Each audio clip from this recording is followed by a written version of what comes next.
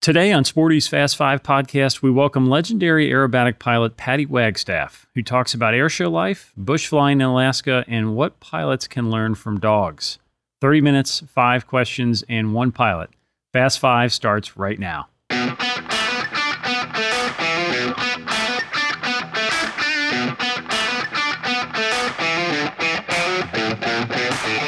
Hello, pilots. I'm your host, John Zimmerman from Sporty's, and my guest today is Patty Wagstaff. She is many things, but most listeners will know her for her airshow routines.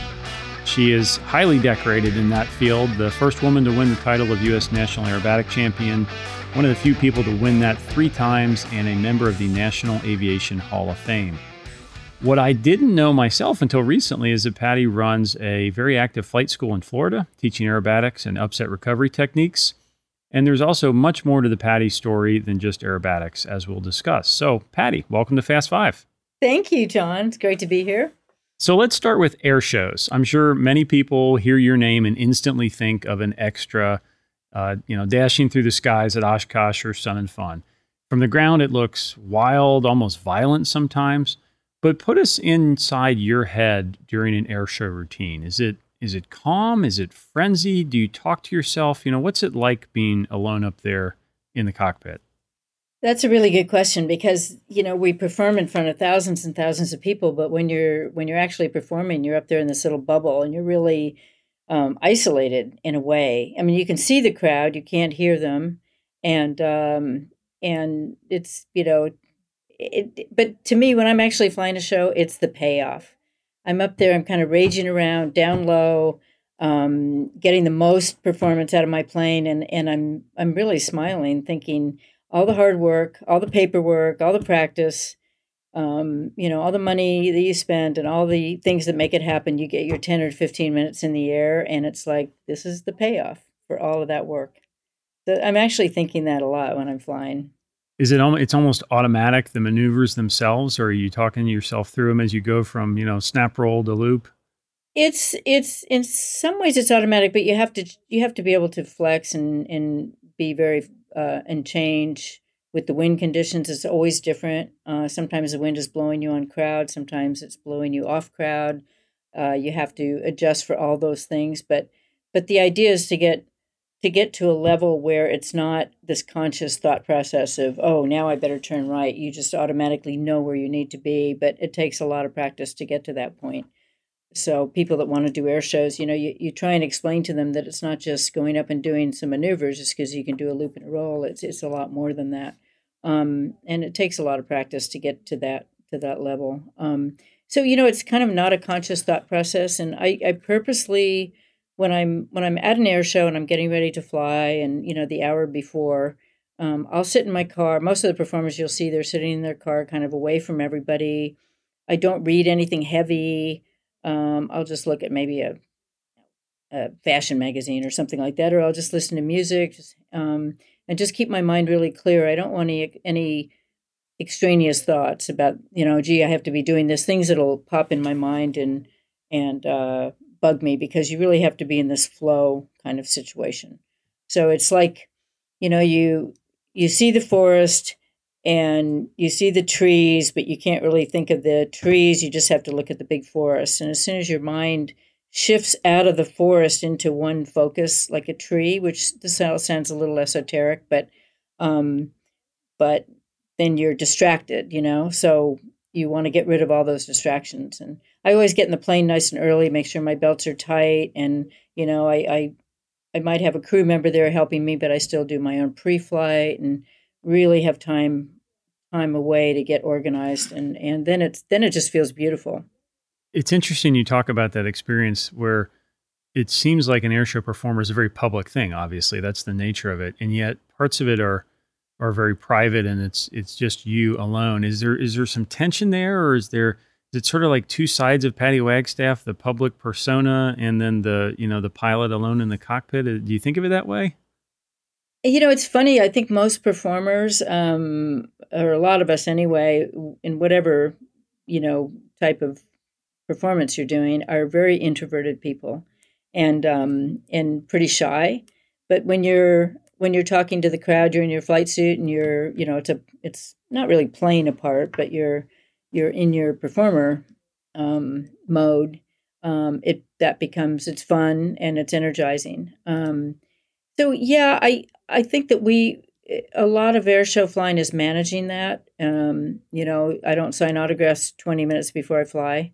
I save all that till after I fly, or I plan it well ahead of time, and then it's really important to have that special time for yourself to get ready. So it's hard to do that, and good crew members, when you have a good crew chief, they keep people away from you, and they're briefed to do that. So they're like, no, sorry, and they stop people that are coming to your car, and ideally you don't even see that. But I've had it happen where I'm at a show and somebody comes up to me. The FAA doesn't allow a lot of people behind the fence up with us. We can't have a big crowd there, and I don't want a big crowd anyway of family members or whoever. But the FAA is pretty strict about it, which is good. Essential crew only kind of thing. But occasionally somebody is part of another team or something. They'll come up and say something just off-putting or kind of distracting before you fly. They'll come up and ask you something about somebody or something, and you're like, darn, I don't need that right now. It's kind of I'm sure any athlete goes through the same thing where they're kind of sequester themselves. So it takes a lot of management, though. So let's move from the high life of air show performers to just regular aerobatics. We can't all fly aerobatics like you. I would say most of us cannot, but regular pilots can benefit from aerobatic training, and that's obviously something you do a lot now at your school. So talk to me about the value of aerobatic training. If I'm just flying a Cessna on a nice day, what's the value in doing aerobatic or upset training? Well, think about it like this. And it's kind of the way I started too, was you're flying along in your Cessna or whatever, or Citation, and you're always thinking in the back, if you haven't had aerobatic training or upset training, you're always thinking in the back of your mind, what if, right? I hate that feeling. I want to be 120%, 150% ahead of the power curve or ahead of the game. So I don't want that what if feeling. I had that when I was getting my ratings. I had a hard time finding somebody to teach me spins or teach me how to do a roll or any of that stuff. And a lot of instructors haven't had aerobatic training. Some of them have, but that back of the mind, what if I get in a spin? Am I going to spend the rest of my career, my life flying airplanes and not knowing, that I can recover from a spin or recover from a wake turbulence situation, something like that? That's kind of the way I look at it. Like, why not at least get some basic training, upset training, aerobatic training, and know that even if you never do it again, at least you can recover from a spin. How do you know until you do it? So, and then a lot of people start it and then they fall in love with it. And we have a number of students that have done that, and then they buy airplanes. And I kid them. I say, oh, you joined the circus. We've worked together over the last year, Sporties and you, to develop an online course that anybody who's interested in aerobatics can get kind of a flavor for it. And one of the things that struck me in that course is you really attack head on, what if I'm afraid, or what if I'm not sure I can do it? So do you have some standard advice you give to somebody who's sort of interested in going past, 45 degrees of bank, but they're really not sure about it? Absolutely. For one thing, I think that it's normal to have anxiety and be a little afraid, and you're putting yourself into a new situation. And honestly, if you weren't afraid or have some anxiety, then that's not normal, and then you probably don't have the right attitude. It's not one of these like, no fear kind of things. It's to me, that doesn't show a sign of maturity. And so I know with us in our school, our instructors are very experienced, but they're very laid back, and we really do a lot to dispel anxiety when they get here, make them feel really comfortable, and introduce things very gradually. And the other question is, can I do it? And I wondered that too before I did aerobatics. I signed up for a course with a woman in Alaska who was teaching in a decathlon, and I wanted to do it so badly. I was afraid that it wouldn't agree with me, even though I'd never gotten motion sickness. I was still, thinking, what if I'm not good at it or I don't like it? And I'm like, well, you don't know till you try, and if you really want to do it, you will. You could be good at it. Anybody can be good at it. It's just a matter of how much time and training you put into it. And most people come back from their first flight with a big smile on their face, I have to say, and they realize it's not. We're not going to go up and try and show off or do anything stupid. And a good instructor would never do that. So usually after a couple of flights, people are pretty comfortable, and you know it's it's uh it's important. They realize that they feel much more confident and able, and I mean, and also the big thing for me is that people enjoy flying more. I see a lot of people, their planes are in the hangars, they only fly 'em 50 hours a year. I'm like, get out and fly, do something with your airplane. And if you're enjoying it, you're going to fly more. Yeah, that's a great point. Confidence goes a long way there. Yeah. You mentioned Alaska, and that's where I wanted to turn kind of for our third topic. You learned to fly in Alaska, something that people may not know, what some people might call in the quote unquote good old days. But Yeah. what did that experience teach you? Did that influence your flying, learning to fly in Alaska versus, in a 172 in Florida? How did that sort of change your path in aviation, do you think? Or what did you learn from that? Oh, I mean, I was very, very lucky. I had some great instructors from early on, and I learned so much. I mean, so in 1980, when I got my license, of course, we didn't have GPS, we didn't have Loran, we had VORs and NDBs, and I'm so grateful that I learned to fly before I had a glass cockpit. And I really feel sorry almost for the students today that have not experienced how to fly by using pilotage, looking ahead and finding a bend in a river or a pond that's on a sectional chart. I love that stuff, and I'm so fortunate. And I hope that everybody has the chance someday to fly a little cub across the country and not have anything, maybe a backup GPS in your pocket. But in Alaska too, of course, a lot of mountains. Most of it's sea level flying. So I had to learn about density altitude more when I started flying in the States, but a lot of mountains, learning to fly around, bush flying, that type of stuff. So I'm very, very grateful that I had that experience. And what would you say for a lower 48 pilot who's headed to Alaska? What should be on their must-do list for Alaska? Is it seaplanes? Is it landing on a side of a glacier? What's the best thing to do in Alaska in an airplane? Oh, a lot of people do go up and get their seaplane ratings. And, you really have to plan the weather very carefully. The weather up there changes very quickly. It's not like here where you have a couple of days notice from the front coming through. Up there, it can happen, you can get two come through in a day at certain parts of the season. And so understand weather. But yeah, float planes, you could go fly at Talkeetna Air Taxi up in the glaciers. And they have some fabulous pilots that do that. Of course, the season's really short. So try and get up there in June and respect the weather and listen to local advice. That's a really biggie. Talk to the local pilots when you get up there. We're going to take a quick break. We'll be right back with a few more questions. Want to learn aerobatics from Patty Wagstaff? She has an all-new online course that is the next best thing to flying in her Extra 300. Basic Aerobatics with Patty Wagstaff is packed with over 4 hours of stunning HD video, showing you all the essential maneuvers from multiple angles, including 360-degree segments that let you move the camera around in flight. This course works on all your devices, from iPhone to laptop to Roku, and it comes with free lifetime updates. Fast 5 listeners can save $20. Visit sporties.com/aerobatics and use podcast 4 at checkout.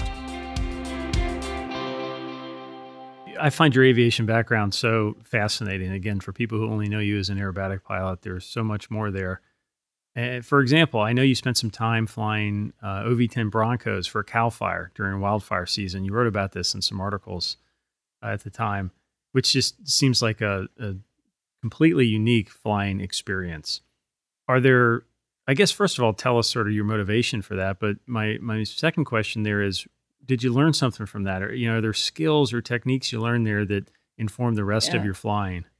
Oh, yeah. I mean, anytime you get in a new type of airplane or a new environment in flying, you're going to learn a lot. It's hard for pilots sometimes to have beginner's mind. And, when you're quite experienced, And to go back and get a new rating or put yourself in a new situation, it's hard. And there are times it's been harder than I thought it would be, because you're used to being kind of the king or the queen of what you do, and then you're just another slob getting a type rating, right? So Yep. it's it's a really good thing for people to do, and it's really good for your own personal development and your flying. And we do get a lot of students that are very high time, airline, military, and they have to come here and start from the beginning. And we talk about it. There's no room for ego, and it's the exceptional pilots are always challenging themselves. But the OV-10 was a plane that I'd always wanted to fly, and so my whole flying career has been about flying cool airplanes and challenging myself with new things, and the whole bucket list thing of these are I want to fly Warbirds, I want to fly OV-10s, and I've made most of it happen just by taking advantage of opportunities and willpower, I guess. But I was looking for a change, looking for something to do. I knew a firefighting pilot that I knew quite well, and we talked about it over the years. And I thought, if I'm going to make a change, that's what I'll do. Flying fires is probably one of the last great VFR flying jobs that there is out there. So I went and did a job interview, did the whole thing, and got hired, and went through the training. And I love the flying because when you're flying on fires, it's a real team effort. You have tankers, you have air attack, which I was flying, you have helicopters, you got media, you have this whole kind of wedding cake airspace that you're managing, and it's super exciting. So I did that for 3 years, and I got about 500 hours in the OV-10. That's fascinating. Sounds like, are there any parallels there in terms of, low level over a fire? Is there any parallel there in terms of adrenaline, at least, between low level over an air show line? Oh, yeah, for sure, especially for the tanker pilots.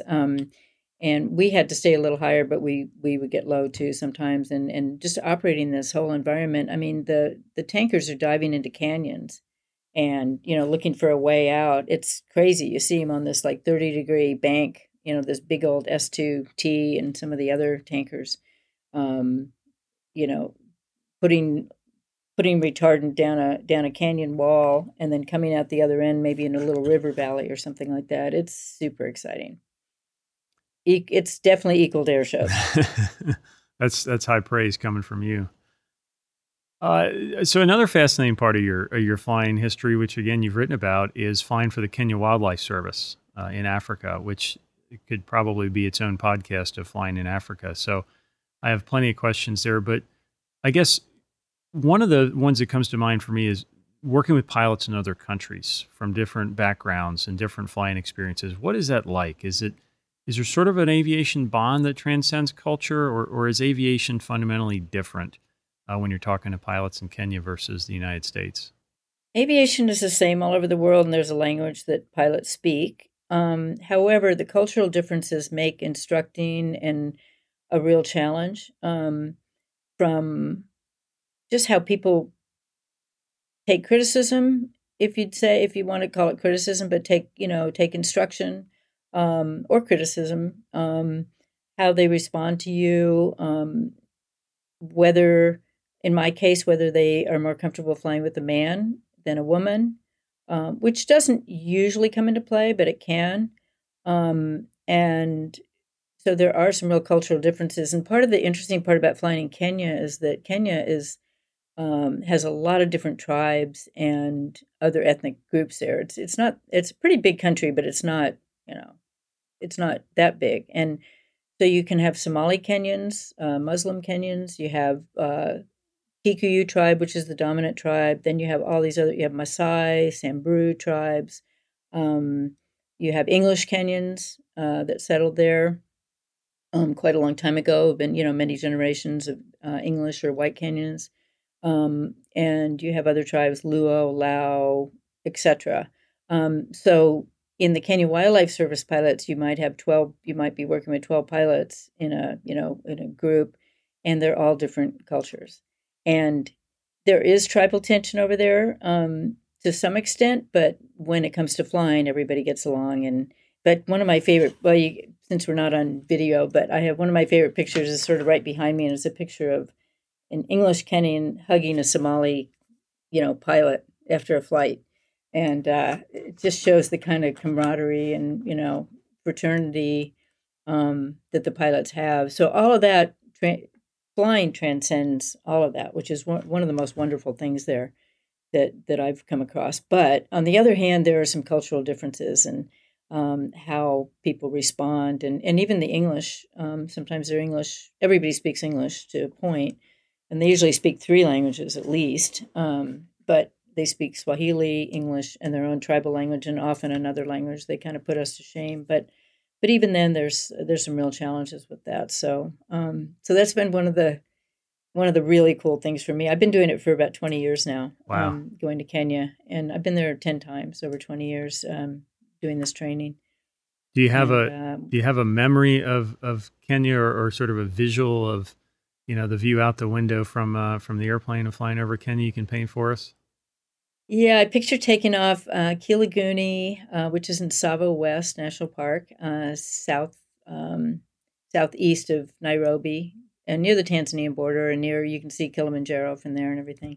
And taking off on this red dirt runway, opening the window in a Super Cub and seeing a herd of elephants down there, and just or seeing them on the runway. Get a lot of that. Spectacular. Yeah, you miss it when you're not there. It's kind of where our DNA started. Fascinating. Well, Patty, at the end of our episodes, we like to do a series of rapid fire questions, a segment we call Ready to... Yeah, so I'll throw out a quick question. You give me your gut reaction. Okay. And we call this Ready to Copy. So are you ready to copy? Ready to copy. Pits or extra? Oh, man, that's a tough one. I'd have to say extra, but I love the pits. Why extra? Well, just nothing beats an extra, What's the most interesting air show you've performed at? So maybe not your favorite or the biggest, but what's a unique or interesting one you've flown at? Flying in Iceland at the Reykjavik airport and seeing one of they call them geysers, but I call them geysers, shoot up in the middle of my routine. I got on the radio. Do you see that? They're, oh yeah. So I'm not sure many airshow fans, I'm sure I probably don't either, realize how physically demanding it is. So what's the best way to stay in shape for flying aerobatic season? Well, you have to work out. Yeah. I mean, you change your workout in the winter and you change it in the summer. In the winter, you have to do more upper body, but in the summer, you're getting all that. But it's a constant, sleep, diet, exercise. It's good. It keeps us on the straight and narrow. If you want to call it that. What's the longest you've gone between pulling G's in recent memory? I'll take 2 or 3 months off. I don't anymore because I'm teaching, but I'll take 2 or 3 months off. But the longer you go, the harder it is to get it back. In addition to aerobatics, you've flown a lot of warbirds you mentioned earlier. So what's your favorite warbird that you've flown? That's easy. P-51 Mustang. It's a legend for a reason. What's so great about it? It's the most exciting plane that I've ever flown. That engine, the torque, just the fact that you're flying this piece of history. Yeah. Nothing like it. You spent some time as a child in Japan. As I understand it, your father was a pilot for JAL. What was the most interesting part about being a kid in Japan? It was very safe and we had a lot of freedom. There's virtually no crime, and kids, I could go out in 2-hour walks when I was 10 years old. My parents didn't worry about me. And my dad used to let me sit in the cockpit and fly a little bit too. That sounds pretty good. Yeah. You've also done some stunt flying, I know, over the years for sort of the film, TV industry. Do you have a favorite show or movie you've flown on or memory from that part of your career? Probably Drop Zone, because I was on it for 2 months and got to fly a lot of different things, mainly the Pilatus Porter. And the Porter's a real challenge to fly, but I got about 65 hours in it, and I felt like I really had it down at the end of the shoot, and that was probably the coolest part of the whole thing. All right, so every time at the end of these sections, we like to go a little bit off aviation. So here's a non-aviation question for you. The few times I've been in your hangar, I always see a dog. So I know you're a dog. Always. I know you're a dog lover. What is it about dogs that make them the best companion? And more practically, do you have any tips for flying with dogs? Because I know you do that. Well, I think if you don't love dogs, something's a little wrong with you, right? Unless you're allergic to them. I'll give you that. I went for 3 months this last bout after I lost my last little dog. She went to heaven. And I thought I was going to give it a year, and just like take a little break. I'm like, no, 3 months was enough. I was lonely without a dog there. I'm always looking for my dog. So flying with dogs, I picked up this puppy that I have. I picked her up in our RV6 and brought her home, had a friend help me, and she was great. She just fell asleep. And dogs are good traveling companions, generally. You need to start them young, get them used to it, but most dogs adapt. And I would say, just, again, that's probably the best advice. Start them young, get them some mutt muffs.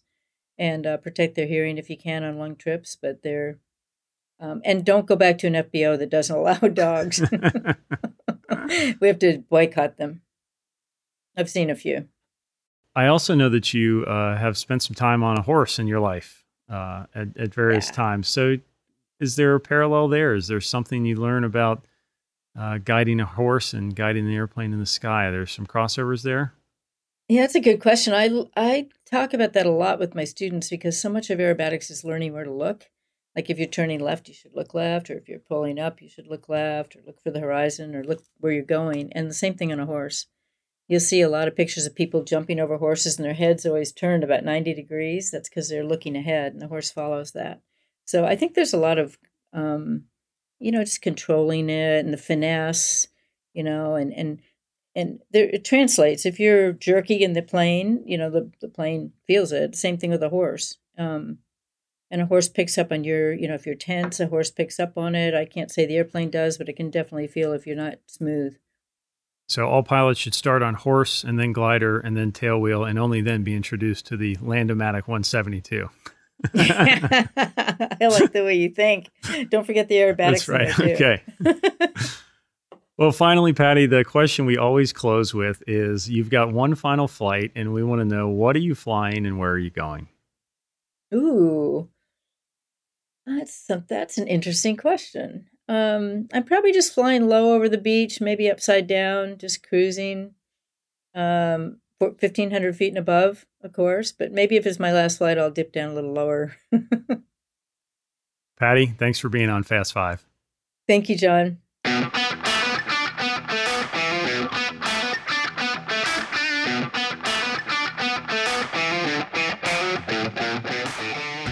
Thanks for listening to Sporty's Fast Five podcast, brought to you by Sporty's Pilot Shop.